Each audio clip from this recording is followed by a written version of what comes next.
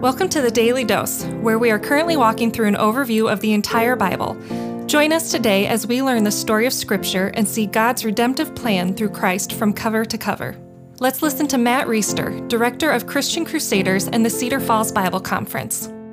Today we're going to be in Esther 8. We've covered every verse in this book so far more thoroughly than we have any other book in the Bible overview, but this is a great story where we can learn about God's sovereignty, about human responsibility, and just learn about God's plan as it unfolds for the Jewish people and for redemptive history and how we can see ourselves in this text. Yesterday in chapter 7, we learned about Haman, the hater of the Jews, having his entire plot foiled and turned upside down against him. Instead of Mordecai being hung on the gallows as Haman had built them for, the king finds out about Haman's plan from Queen Esther, and he has Haman hanged on those gallows in an amazing twist of irony.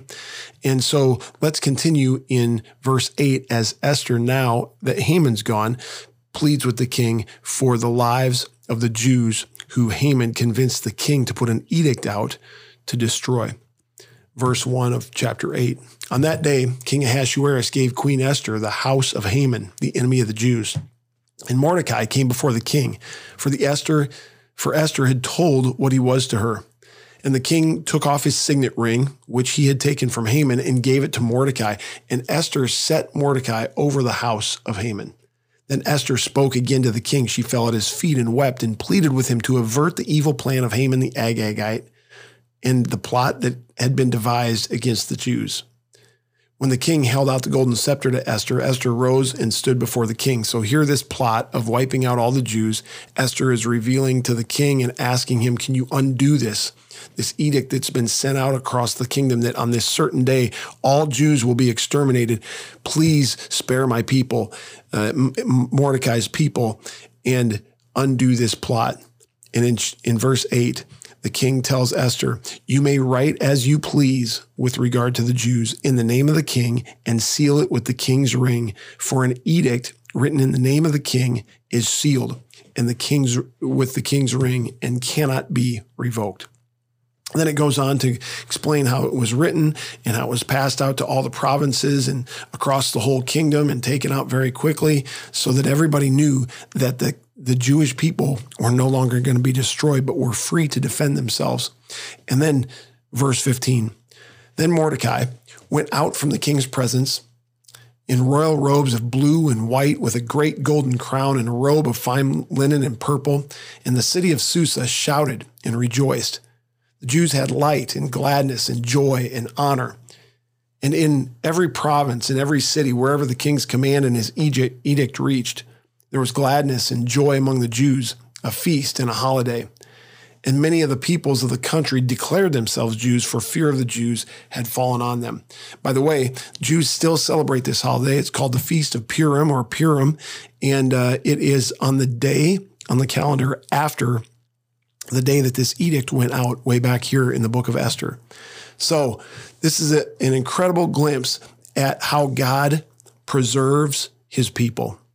And in case you want to know how we fit into this in the new covenant, we're New Testament folks now. The old covenant is gone. So now back then, God's family was anyone who was born into the family of Abraham. We've talked about that as we've unpacked the Old Testament.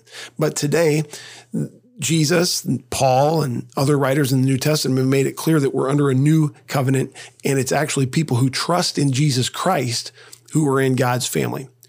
Those of us who were not born to descendants of Abraham, but who put our faith in Christ have been grafted in, the Bible says, to God's family that was started with Abraham and the Jewish people in the Old Testament. In fact, the Bible even says that people who were born into the Jewish family but don't come to faith in Christ aren't part of the family. And that's a whole nother discussion for another day. But let's look at Romans 8 and see what Paul writes about those of us who are followers of Jesus Christ, who have faith and trust in Christ. Verse 14 says this, for all who are led by the Spirit of God are sons of God. For you did not receive a spirit of slavery to fall back into fear, but you have received a spirit of adoption as sons, by whom we cry, Abba, Father. The Spirit himself bears witness with our spirit that we are children of God. And if children, then heirs, heirs of God, and fellow heirs with Christ, provided that we suffer with him in order that we may also be glorified with him. So Scripture is clear that through faith in Jesus Christ, we are heirs of God. We are co-heirs with Christ. It's kind of like we get all the benefits from the King that Christ gets. We're co-heirs with Christ. We're brothers and sisters of Christ, and we're co-heirs with Christ of God the Father, which is truly incredible.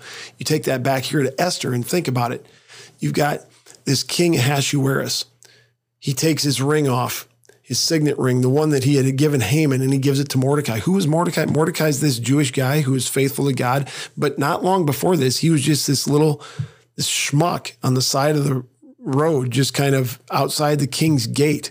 He was part of the Jewish people who are disdained and disrespected and dishonored. They're looked down on. They're not even in their homeland. They're in Persia. They're in exile. And these are disrespected, kind of viewed as a nuisance type people. Haman had this plot that he convinced the king to wipe him completely out, but now this thing gets turned upside down. And when it gets turned upside down, all of a sudden Mordecai, this guy who is expendable, becomes a guy who gets the signet ring. Later on, he walks out in the king's royal robes with a crown. The city of Susa is shouting and rejoicing. And this is what God does to people who are his covenant sons and daughters. Mordecai and Esther were covenant sons and daughters because they were born into the family of Abraham in the old covenant. Today, friends, you and I are covenant sons and daughters of God.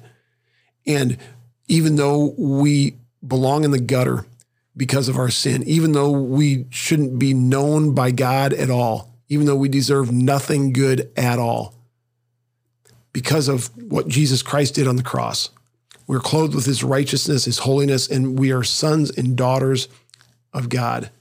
And he treats us as such, not only in this life, but in the life to come. It's going to be incredible as we experience the sonship and the kinship that we have with Christ as heirs of God. Lord, thank you for your gospel. Thank you for the glimpse of it here in Esther.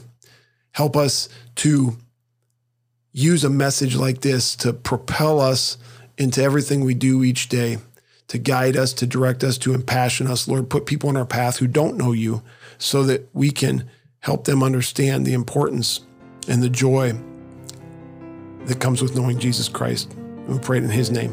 Amen. The Daily Dose is a partnership between 4 ministries.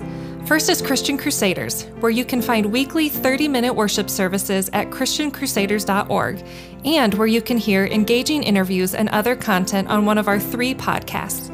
Second is Fresh Wind Worship, whose weekly worship services are available on their YouTube channel, Fresh Wind Ministries, and linked to their Facebook page, Fresh Wind Worship. Third is the Cedar Falls Bible Conference, whose conference videos are available at cedarfallsbibleconference.com. And please consider joining us for our 100th annual conference on Saturday, July 31st through Saturday, August 7th in 2021. If you or someone you know could benefit from an anonymous online Christian mentor, please visit issuesiface.com, which is provided by Power to Change Digital Strategies, our 4th partnering ministry. Please subscribe to this podcast, leave a 5-star review, and prayerfully consider financially supporting one of our partnering ministries. And check our episode notes for links and more details. Thank you for listening, and may God richly bless you.